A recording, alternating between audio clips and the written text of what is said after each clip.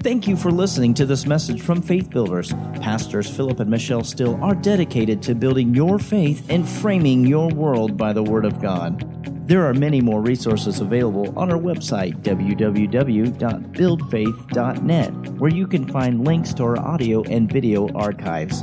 We also invite you to join us online for our live stream services. Remember to build your faith and frame your world by the Word of God. Let's go tonight to 1 Timothy chapter 4. 1 Timothy chapter 4. And we want to begin a new series tonight. We have been on the series, What the Spirit Says, and I think we were there for 6 or 8 weeks. And so that will be available eventually. But tonight we want to begin a new series that I've entitled, What Has Your Attention? What Has Your Attention? You know, I have pastored full-time for almost 23 years, and I've never been political. Brother Hagin said one time, he said, pastors need to learn not to waste their time on politics. Now, I believe in telling people what's right and wrong where that's concerned, and you know, when elections come up, we'll present both the platforms to you of the major parties, and you can make your choice biblically. But the point is, you know, there are a lot of things that people get hung up on, and that's not what we're called to do. The local church is called to preach the Word and to keep the Word going in front of people and into their lives. And the Lord said something to us. He said in the Word that He gave us for 2020, He said that 2020 would be a year of decision. And He said it would be a year when a stand will have to be made. And He said those who will stand for the Word and for the principles in the Word will find themselves more and more at odds with the world and the world system. And He said there will come, if you can imagine, an even greater divide between what is right and wrong as the world continues to give heed to lying spirits and doctrines of devils. He said the decision to stand for truth and what is right is what will make the difference. And so notice what he said. He said that it would be, number one, a year of decision and a year when a stand would have to be made. So I've got to decide what's going to have my attention. And I have to stand for what the Word says. And he said, notice, he said there would be an even greater divide. For what reason? Between what is right and wrong. For what reason? As the world continues to give heed to lying spirits and doctrines of devils. And he said the decision to stand for truth and what is right is what will make the difference. Now, standing for truth and what is right, of course, that's in a moral aspect, but it's also in what you're believing about victory. It's what you're believing about how things are going to go. I'll say this at the very outset. There are people that you know and I know, they're going to believe that everything's okay when the national worldly media tells them it's okay. Well, I'm telling you, it's okay right now. It's all good in the household of faith.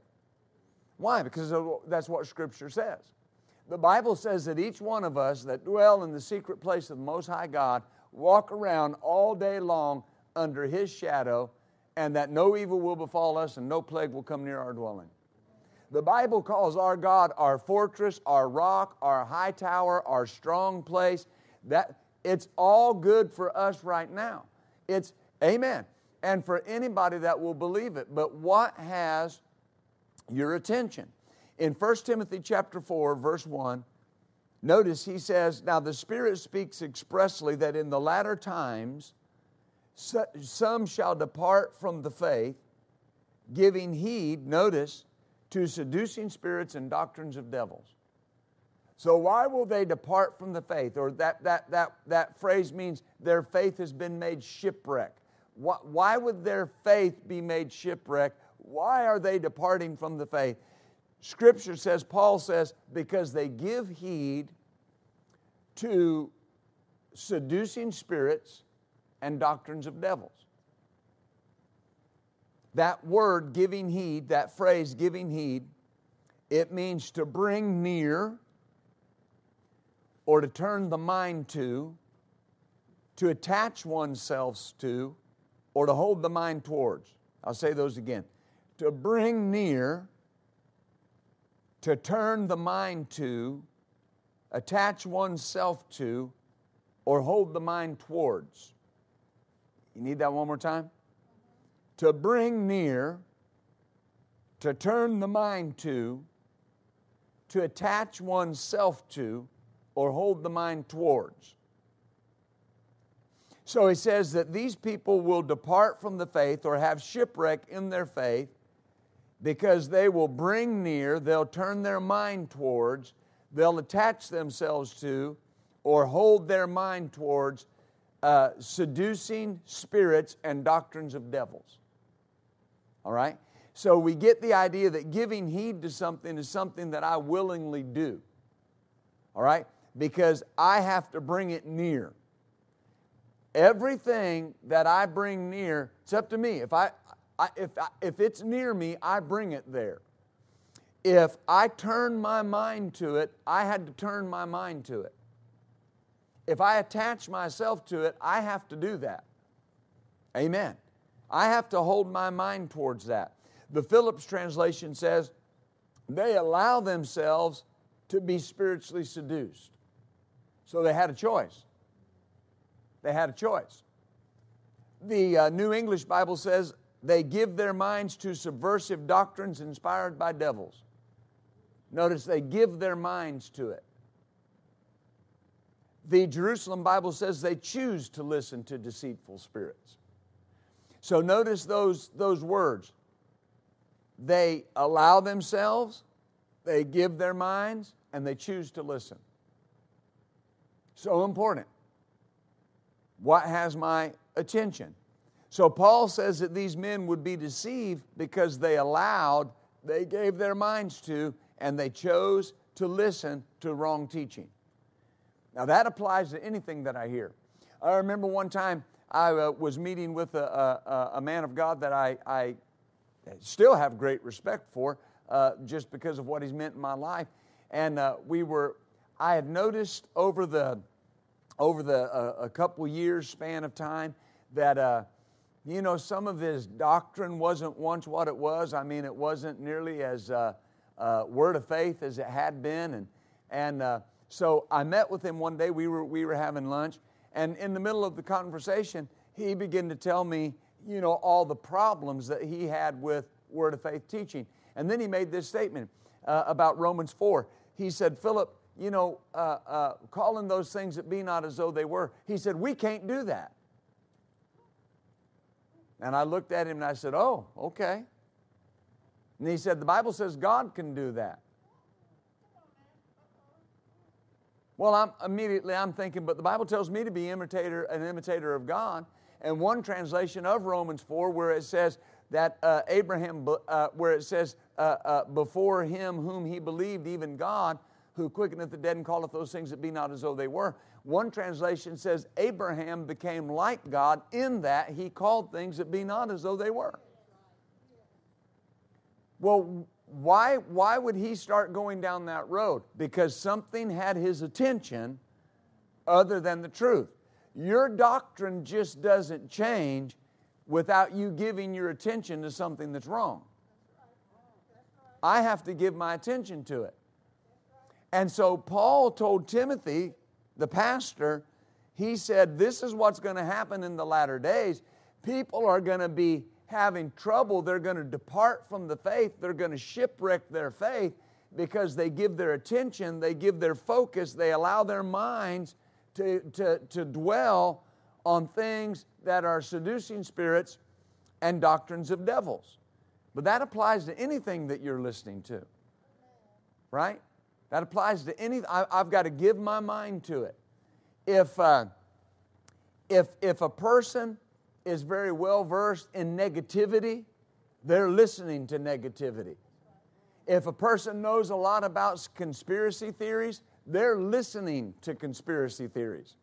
Folks, we got to be careful with what we're listening to, because we have a responsibility as believers to keep our prayers going for our nation and for those that are in charge. And when you start buying into all this garbage that's being taught and being touted out there, that, well, the government's trying to do this and the government's trying to do that. The Bible says in 1 Peter that you don't want to be those people that are not afraid to speak evil of dignitaries. He said that's a problem. Well, it got quiet in this Presbyterian church. That's a problem, because you cannot expect the good and speak the bad. Remember what Jesus said about the abundance of the heart? What did He say? Out of the abundance of the heart, the mouth speaks. Well, how do you get things in abundance in your heart? Through your ears and through your eyes. You hear it and you see it. You read it and you hear it. And then your heart gets full of it. Amen. So what is holding my attention? And what you may be hearing may be right, but is that what you're supposed to be giving your attention to? I was talking with a person one time, and he had a disagreement with me, and here was the disagreement. Because I don't believe the earth's flat. Now there are people that believe that, and I'm not poking fun, I'm really not. But that was the essence of the disagreement. And I told him, you've got more important things that you should be giving your attention to than this. Right? Because when something comes up in your life, it's not if the earth is round or flat that matters. It's what do you believe about the Word of God. That's what's going to count. People will get into all kind of arguments, about things like this. Should we keep the feast days? Should we do this? Should we do that? Should we celebrate Shabbat? Should we? Listen, here's the thing. What does the Word of God say about what you're dealing with? All your knowledge about all the feast days is irrelevant when it comes to you believing God for victory in your life. That can be something you look at, something that you look into, but those are things that shouldn't keep your attention. The Word of God has to have my attention. Can you say amen? Amen. So, be selective about what has your attention. Be selective about what you hold your mind towards, what you choose to listen to and focus on. Why? Because it can shipwreck your faith. Amen. I know I have known people in my life that got to thinking the wrong way because they started listening to something because it sounded enticing, it sounded neat, it sounded new, right? And it shipwrecked their faith. Hallelujah. So there are things I don't need to bring near me. There are things I don't need to turn my mind towards. Amen. I'll say this. It should never enter your mind that you're not going to make it. Why? Scripture says you always triumph through Christ. Scripture says you're more than a conqueror. Amen. It should never enter your mind that your family is not going to be saved or your family isn't going to make it. Why? Because Scripture says the promise that your family would be saved is to you and to your children. Amen. So, if I have to turn my mind to something, it means I have to turn my mind from something else. If I've got to turn my mind to doubt and negativity, I had to turn it away from faith and victory. Amen. Now that may seem elementary, but it's subtle. The other side, the thing that you're not supposed to be holding your attention on, is subtle. It's like the enemy. It sneaks in there and tries to implant itself in your thinking. It's those what if questions. Right? I mean, you're maintaining a faith stance, and the thought will come, well, what if?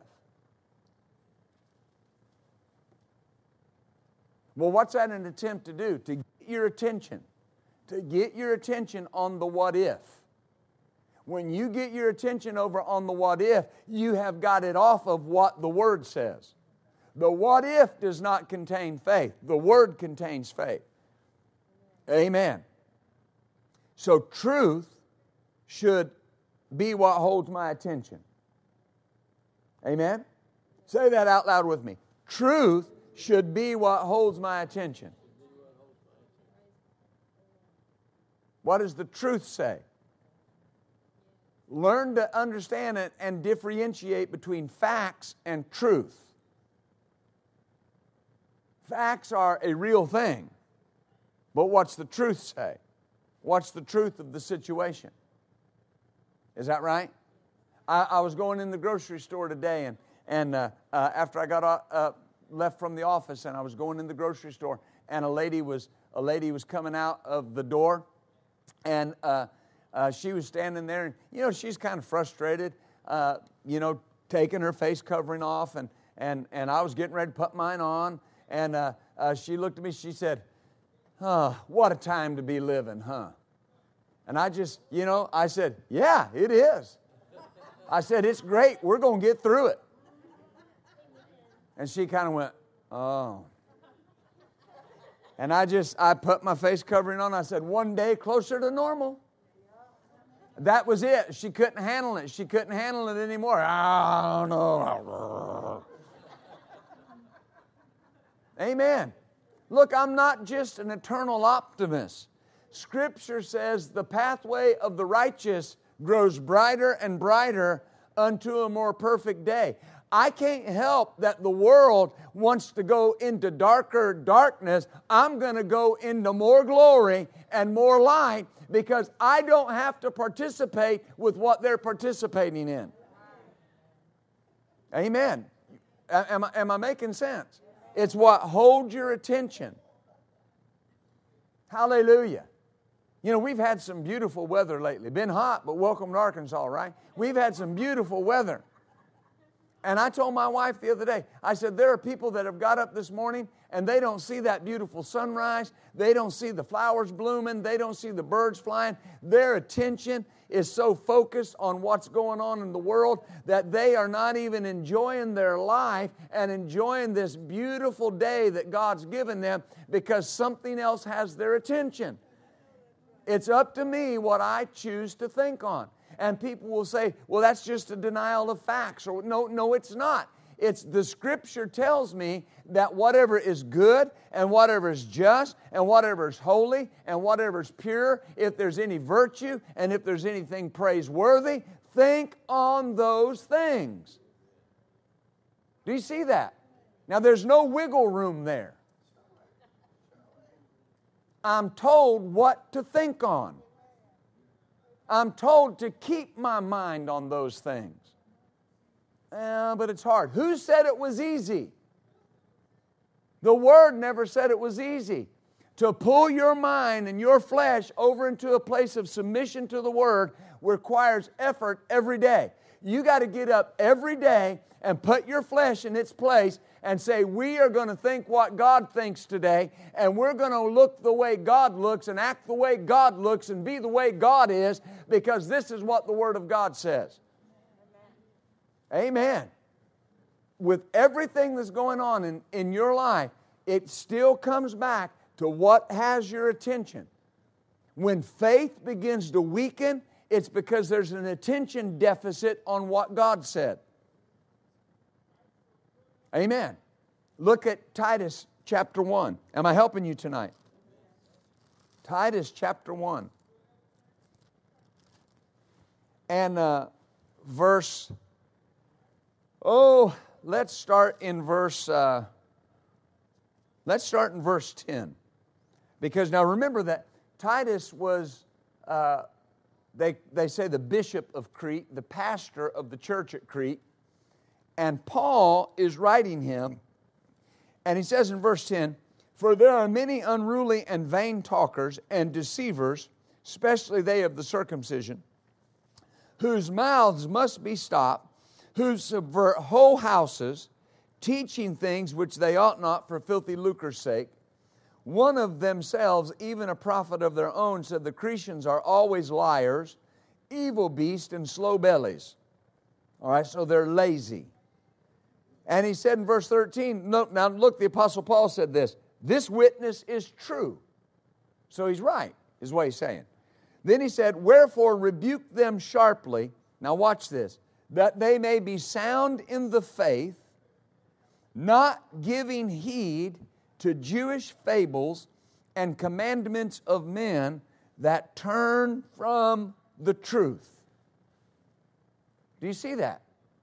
What did he say? He said, rebuke them sharply. So they won't listen to this stuff that'll turn them from the truth. And notice what he said in verse 13. Rebuke them sharply for what reason? That they may be sound in faith. So in other words, if they keep listening to this and you don't do something about it, it's going to affect the soundness of their faith. Now, the word sound means something to me because growing up in West Texas, wait for it, bless its holy name. Of course, I grew up on the ranch. I grew up team roping. I thought that was going to be the pathway for my life for a little while till the call of God became very clear and evident to me. But I knew when you were buying a horse, the first thing you want to know was he sound? Meaning complete, whole, no weak points. Why? Because a horse to me was never a pet. It was a tool. It's part of my job. Matter of fact, I didn't just have one, I had a couple.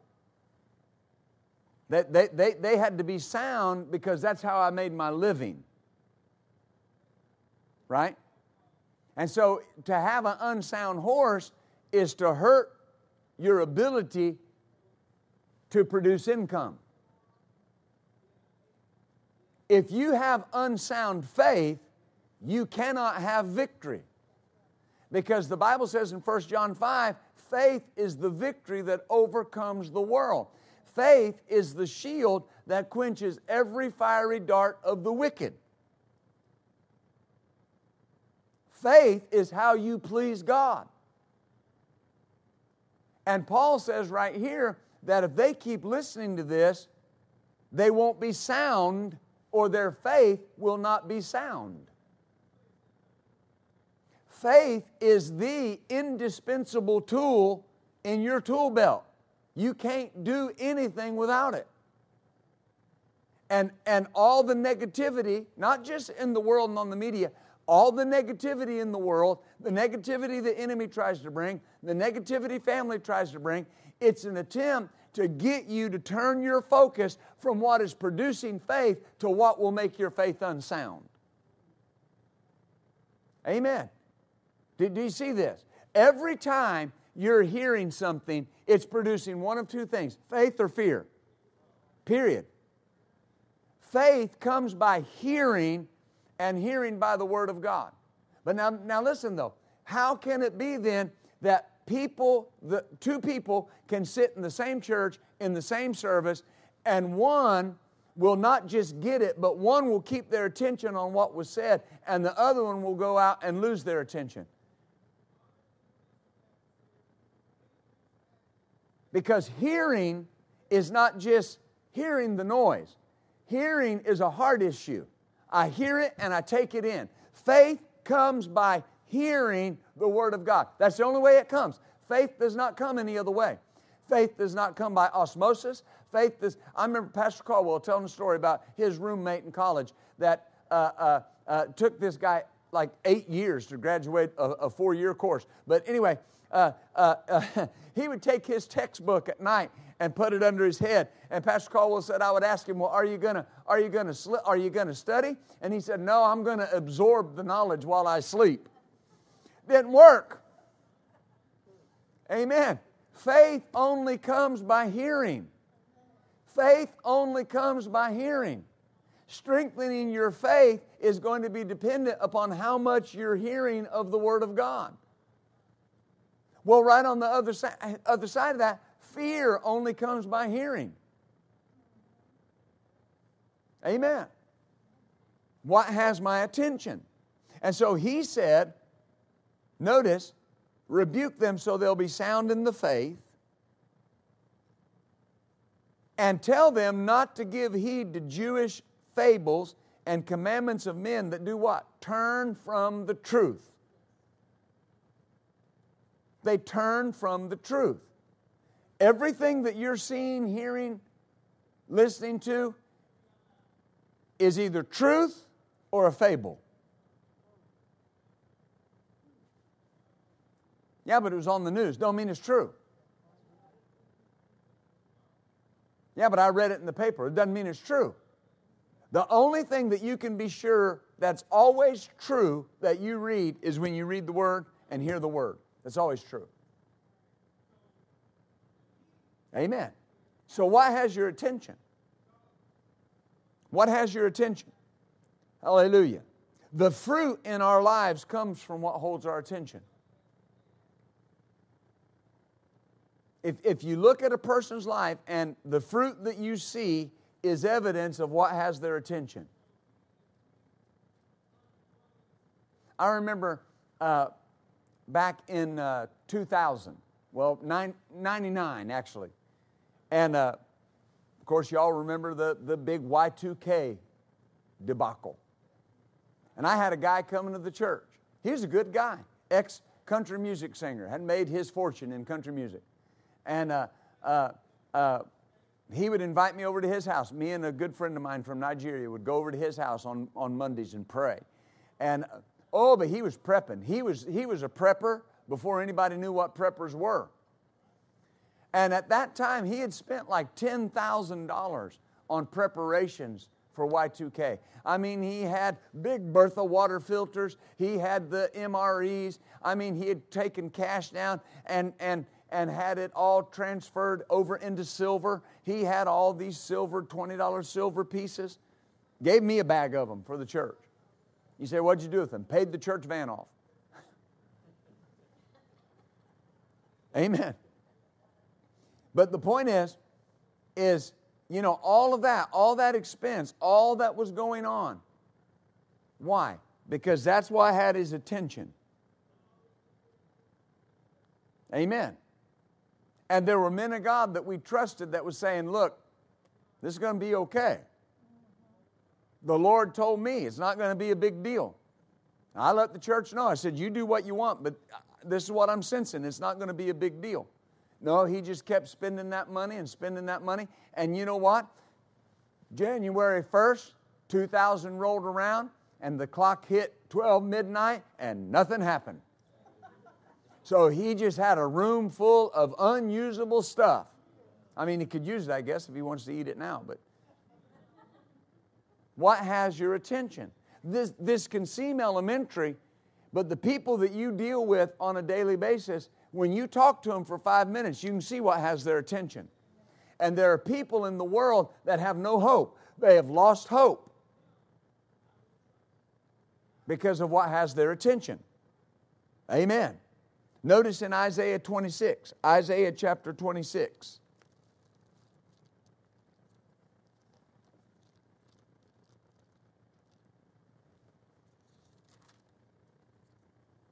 Thank you, Jesus. Isaiah 26 and 3.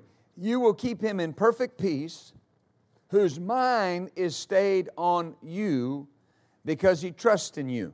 So you will keep him in perfect peace. It's that perfected peace. It's double peace. It means peace, right? Complete peace. Whose mind, center column reference of my Bible says thoughts or imagination. Whose thoughts or imaginations are stayed on you. Stayed. When that word stayed, it means to rest or to stay on something. So when our mind is stayed on something, it's resting on that thing. And Isaiah says that the person that has double peace or perfect peace, is the person whose mind, whose thoughts and imaginations are stayed or resting on God. Now, they're not just going to stay there. I got to keep them there. Amen. Your mind doesn't stay on the truth anymore and your hair stays combed. You got to get up every day and do it. I got to get up every day and choose what I'm going to keep my mind stayed on. Right? This is the year of the manifestation of your expectation. Well, but it's been a different year, hadn't it? And what does that change? Did you see where the focus can be? Amen. I've talked to people and the first words out of their mouth, well, who would have ever thought this? Well, okay. But haven't you ever had anything else come on you that you weren't expecting? What'd you do? You just got through it. We lived for over 20 years in Kansas City, and they get bad weather there. I mean, cold weather, snowy weather, right? It got down here one week down in the 30s, and I was talking to a couple people, and they said, "Oh, it's ooh," and I said, "What are y'all going to do when it gets cold?" I'm not making fun. Don't misunderstand me, but I mean. Now, Richard has lived where it's really cold, but we would have weeks. We had one week there a few years ago. It never got above 10 below zero for a week. We got 2 or 3 foot of snow in a week. And people say, "What'd you do?" "What do you mean, what'd you do?" "We shoveled the driveway and went to work." And my parents were living in Florida, and they'd call me and they'd say, "Well, how y'all making it through the storm?" I said, "Just fine. Got our boots on, just going on." Right? You don't take time to focus on, oh, it snowed, and? Right? You don't call into work and say, "I'm not coming because there's snow." You can come in late, but you need to come in. "Yeah, but it snowed, and?" Now here it's different, right? I mean, it's different, and it should be different. It's a different part of the country. But think about that. What is my mind stayed on? Because if it's stayed on the problem, then the problem is what's going to keep my attention, and it will drain my faith and make it unsound. Amen. I'm preaching better than you're letting on. So I have perfect peace when my mind is stayed on God and His Word. But I can also have perfect fear or perfect anxiety if my mind is stayed on what produces those things. Amen. Look at James chapter 1. James chapter 1.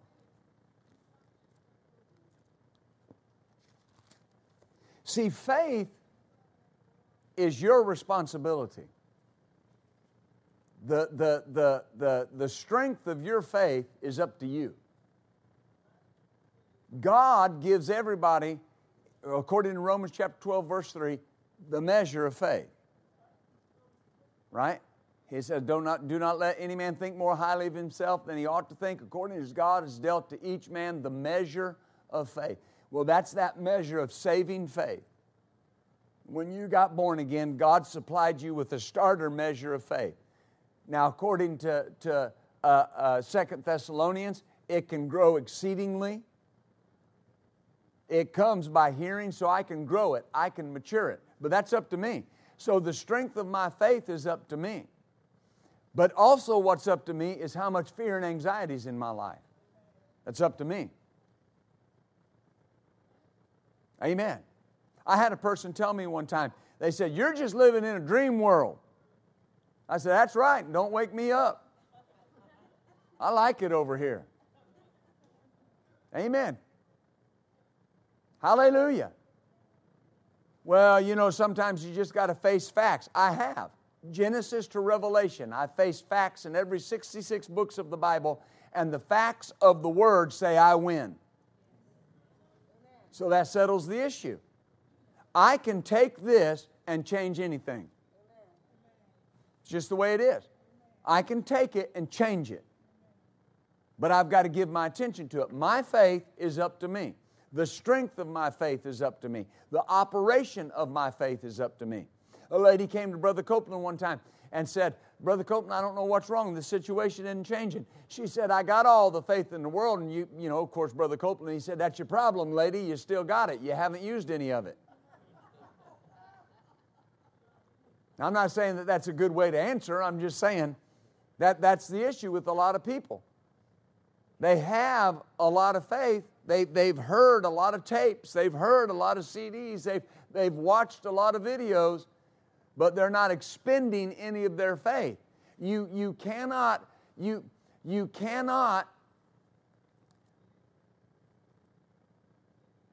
build your faith while giving your attention to things that deplete it. At the very least, you're canceling it out.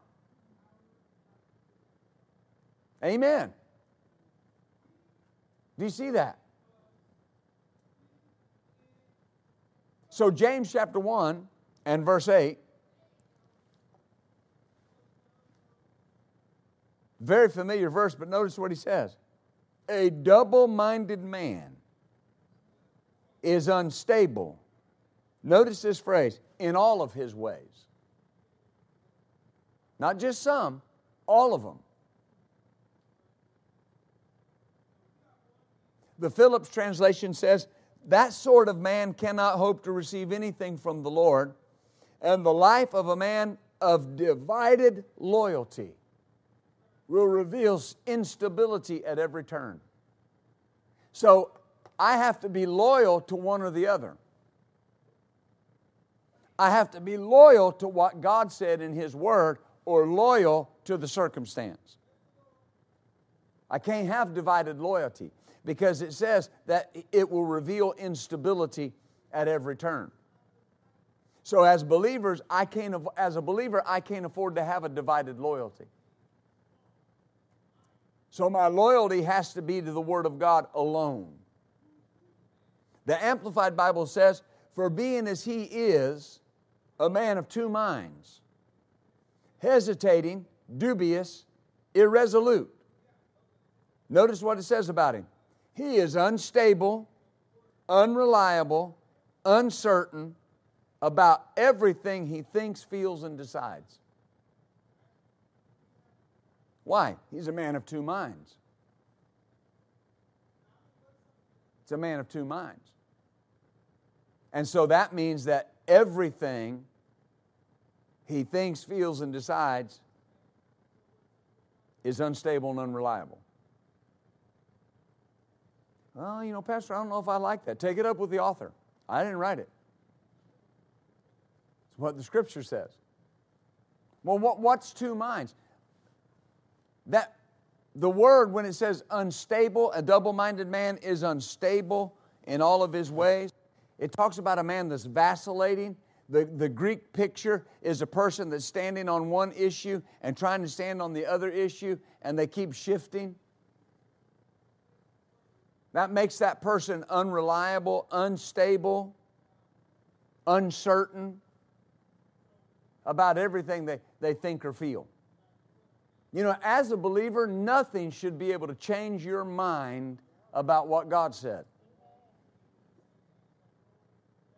Yeah, but there's no yeah, but. There's no yeah, but Scripture. There's no Scripture that says, you know, faith is the victory that overcomes the world, and then in parentheses, yeah, but. No. Faith, period, is the victory that overcomes the world. So nothing should be able to change my mind, and the only way my mind can be changed is if I am giving my loyalty to something else. Right? Hallelujah. So people that are, well, let me say this. Uncertainty comes from giving our thoughts to something other than the Word. Remember, I taught back towards the end of last year, the first part of this year, we taught through the book of Galatians. And Paul asked the Galatians this question. He said, those of you that want to be under the law, let me ask you a question. Where did this persuasion come from? Right? When you're tempted to worry and tempted to fear and tempted to be anxious, where did that come from? Right?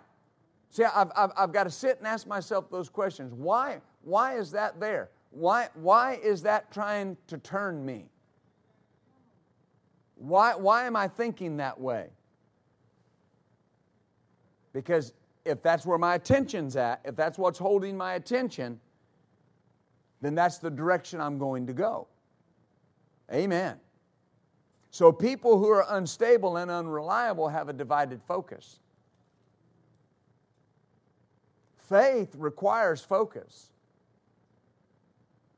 It requires that you be all in about what God said. Hallelujah. Completely, 100%. What did God say? And then that's your focus. When Paul was writing in the book of Romans to the church at Rome, and he was talking about the blessing that was going to come on the Gentiles by being brought into Christ, and the Jewish people were having a problem with it, and Paul wrote to them, and notice what he said. He said, what does the Scripture say? I taught a series on that. What does the Scripture say? What's the Word say about it? Because that's what the truth is. Right? If somebody came up to you, coming to this church or going to another Word church where you're taught that you're the righteousness of God in Christ Jesus, that old things are passed away and all things have become new. If somebody came up to you and said, well, you know, you're just an old sinner saved by grace, well, you'd almost laugh at them. Well, dear God, I'm not an old sinner. Can't be an old sinner saved by grace. I'm a new creature in Christ. I'm a saint. I'm the beloved. I'm a child of God. Right? Well, you're that sure about that because that has had your focus. You've got to be that sure about everything the Bible says. It's what the Scripture says. Amen. Somebody asked me one time, how can you be so joyful? Because that's what Scripture says. It says, rejoice evermore. Is that what it says? It said, in all things give thanks.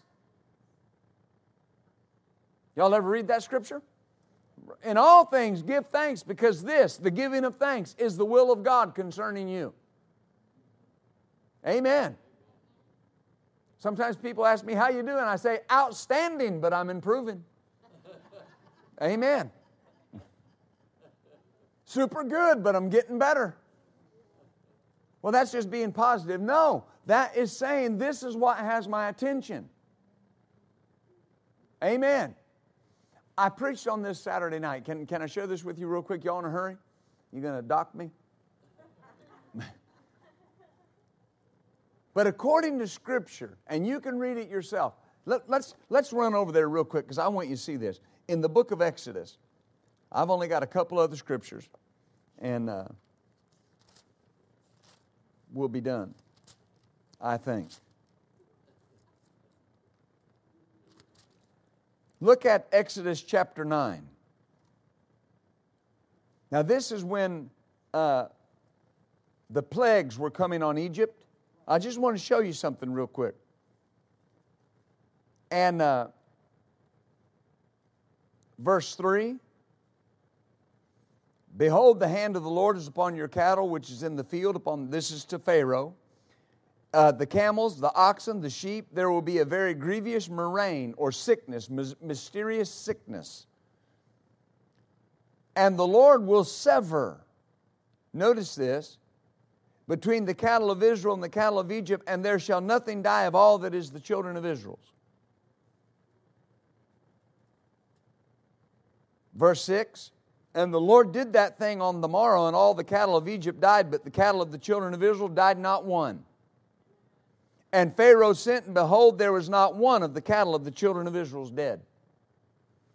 In the chapter just behind that, chapter 8, verse 22, and I will sever in that day the land of Goshen in which my people dwell, that no swarms of flies shall be there, to the end you may know I'm the Lord in the midst of the earth. And I will put a division between my people and your people. That word division means a redemption. It's the symbol of a blessing wall. Now, is that in the Scripture? What's that? Is that in the Scripture? Okay. So there is a division between us and the world. There's a redemption between us and the world. There's a blessing wall between us and the world. Right? So I do not need to expect what they're expecting. Because there's a difference. All throughout Scripture, Egypt is always used as a type and figure and shadow of the world. Pharaoh is always used as a shadow of the devil, of the enemy of God. Amen. Goshen is always referred to as a place of safety for the people of God. And notice what happened. The Bible says that God said, I'm going to put a division between you and the world, and the things that come on the world are not going to come on you. They're not going to affect you. Yeah, but I know somebody. And the Word is personal. Your faith is personal. Your faith is not built on what happened to somebody else or what occurred in somebody else's life. This is personal between you and God. It is the Word of God to you. It is God's faith given to you. It is your faith. Amen. Now, right there in chapter 9, I want you to see this just real quickly. Notice this, verse 24. So there was hail and fire mingled with the hail, very grievous, such as there was none like it in all the land of Egypt since it became a nation. Oh my. Verse 26. Only in the land of Goshen where the children of Israel were, there was no hail. And you read that over and over again. When it talks about the darkness that was on the land of Egypt for 3 days, darkness that was so thick people wouldn't even move. It says it was darkness that was so thick you could feel it. And it said, but there was no darkness in Goshen. There was lice in Egypt, no lice in Goshen. Why? There's a redemptive wall between them, God's people, and the world. I've had people say, well, all of this is coming on the world. This is the judgment of God. Well, if it is, it's not going to touch me. There's a wall between me. What fell on Egypt was judgment because of Pharaoh's refusal to do what God wanted him to do.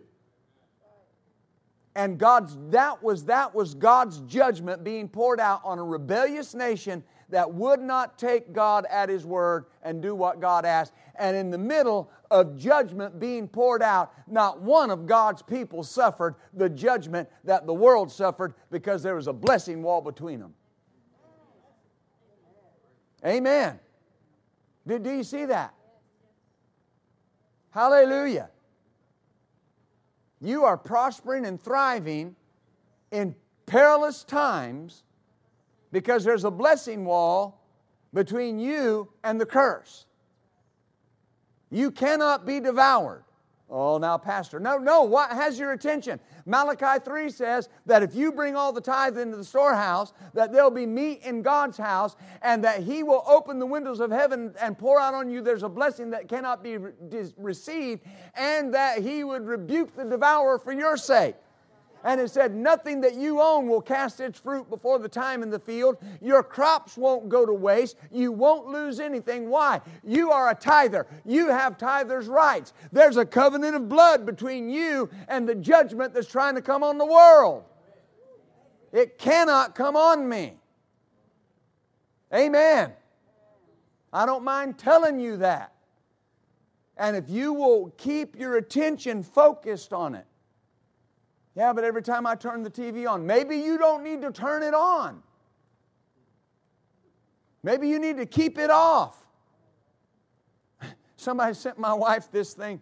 I don't do social media, but they sent her something on Facebook, and it's two Amish guys talking.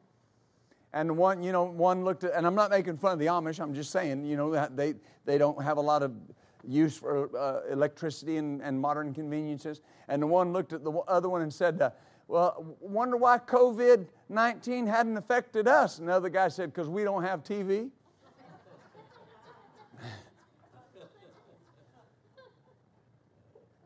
I'm not making light of the challenges that people are facing. I'm saying you've got to determine what you're going to give your attention to. When you pull into your driveway tonight, it's got to be in your mind that the blood of Jesus surrounds your home. The angels of protection are around about your home. No evil will befall you. No plague will come in your home. It's not coming, not going to happen. Amen. And if it does, it drops dead on my doorstep. Amen. Why? Because I'm in charge of whether that happens or not. Hallelujah. The children of Israel had a choice.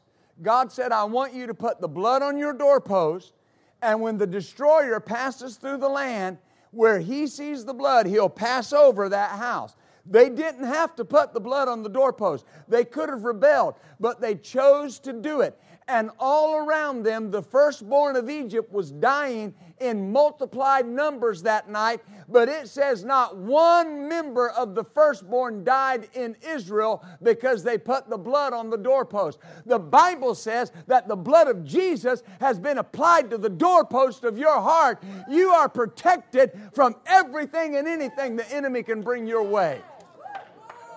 Hallelujah. It cannot come near me.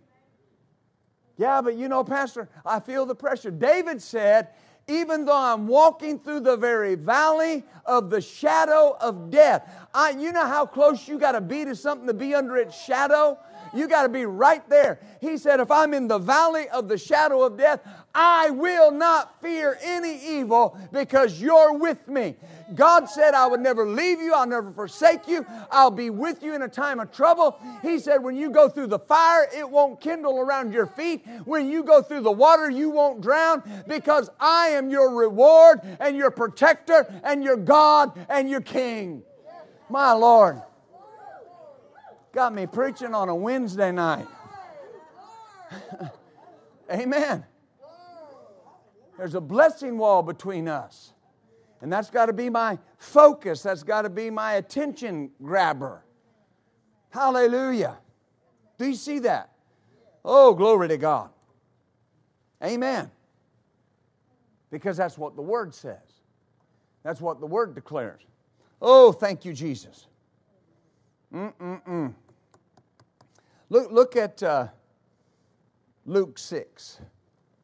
I think that's a good place to go. Hallelujah.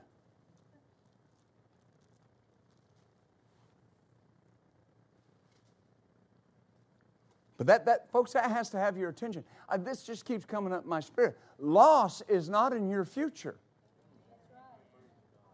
It's not in your future. Do you realize anytime the world has went through great adversity, the church has thrived and prospered?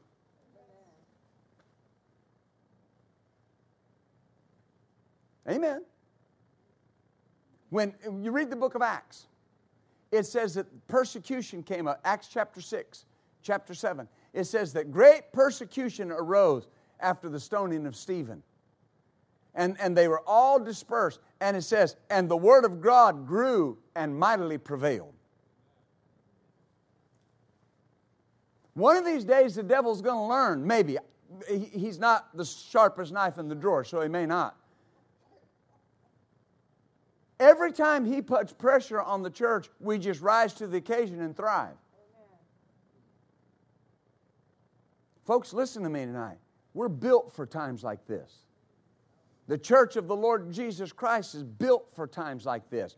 On this rock I will build my church, and the very gates of hell will not prevail against it. You are a part of something that cannot be defeated and cannot be overcome. Glory be to God. Luke 6 and verse 48. Well, let's start in verse 47. Oh, let's start in verse 46. And why do you call me Lord, Lord, do not the things which I say? Whoever comes to me and hears my saying and doeth them, I will show you to who he is like. He is like a man which built a house and digged deep and laid the foundation on a rock. And when the flood rose, the stream beat vehemently upon that house and, notice this, could not shake it. for it was founded on a rock. Now notice there's some things you have to see here. You have to dig. Doesn't just happen. I got to dig. My pastor told a story one time, years ago, they had a big St. Bernard. And he said the people behind him had little beagle dogs. And he said those little beagle dogs would jump up on their dog houses and bark and just yap, is what beagles do. And he said that every now and then their St. Bernard would go over and look through a knothole and he'd just, woof! And he said those little beagle dogs just scatter. And he said one day one of them got curious about what was over on the other side of that fence, and he jumped over the fence. And he said he was just kind of moseying around the yard, and he said their St. Bernard finally saw that little dog and just got up and kind of lumbered over towards him. He wasn't mean, wasn't a bad dog. He was just going to see this new dog over here. And he said that little beagle saw that big St. Bernard coming, and he said he just ran over the fence and started digging as fast as he could. And he said he got halfway under and he got hung halfway. And he said, I could just imagine what was going through his mind. The last thing he saw was this big dog coming towards him. Amen. Now, he made the statement, he said, sometimes the only time people dig is when the devil's coming after them. Right? But you got to dig. You got to dig deep and do what? He said, found your house on a rock. A house throughout the four Gospels is always indicative of your life. Your house is your life. Jesus talked about that when you let your light shine and you light your light, that it gives light to the whole house. Talking about your life. So you got to take your life and notice, dig deep until you what? You hit the rock and put your foundation down. And notice what he said. Notice this. He said the flood would rise and the stream would beat on that house. But notice this. Very often people say it won't be able to destroy it. It says here it won't even be able to shake it. Is that what it says? Could not or would not? Could not shake it. So the flood rose against that house. The stream beat against it, but it couldn't shake it because it was founded on a rock. That's your focus. You have to dig. You have to focus. If we keep our focus on the Word, the storm can come, the flood can come, but we won't be shaken. Amen. The wind can blow, but we're not going to be shaken. There's an old colloquialism from West Texas that was this. It said, the dog may bark, but the train keeps going. Train comes through town, blows the whistle, all the dogs start howling and barking. I don't know how many of y'all were raised in small town America. The little town in West Texas I was raised in only had 387 people in it. And those trains would roll through and all the dogs would bark and howl. But the train never once stopped. Just kept going. Amen. One time somebody said to Dr. Summerall about something he couldn't do. And he said, I'm like Caleb and Joshua going into the promised land. He said, there might be giants. He said, but I'm just going to kill them and fertilize the earth with their body. If the devil can run you off, he will. But you have to make sure I'm not the running kind. Amen? Remember that song Merle Haggard made famous? I've always been the running kind. I'm not the running kind. Amen. You're not the running kind. Say out loud, I'm not the running kind. See, there's something in between you and the world. You got to give your focus to that. What Scripture say? Greater is He that is in you than he that's in the world. So never put more confidence in the devil's ability to steal, kill, and destroy than you do in God's ability to keep, protect, and give you life. Amen. And I don't know I'm just saying this as your pastor as advice. Before you go to bed tonight, You make sure that you're in that place of peace. Everything is going my way. Yeah, but they said, listen, that's the problem. What they said, Jesus, let me finish with this. Jesus asked His disciples, who do men say I am? And they said, well, some say Elijah, some say John the Baptist, some say one of the other prophets. Notice what Jesus said, but who do you say I am? Faith is what you say. Yeah, but they're saying, yeah, but what do you say? It's what I say. Right? I say I'm blessed going in and coming out. I say I'm healed in every part of my body. I say that every disease, germ, and virus that touches me dies instantly because the law of the Spirit of life in Christ Jesus is coursing, flowing through my body, and the Spirit life of 1 Peter 2:24 is keeping me healthy and well. That's not just preaching fodder. That's how we live. Amen? And you know what? We're going to come out on the other side in victory. You believe that? Amen. Well, let's stand up, everybody. Praise God. Good to see everybody.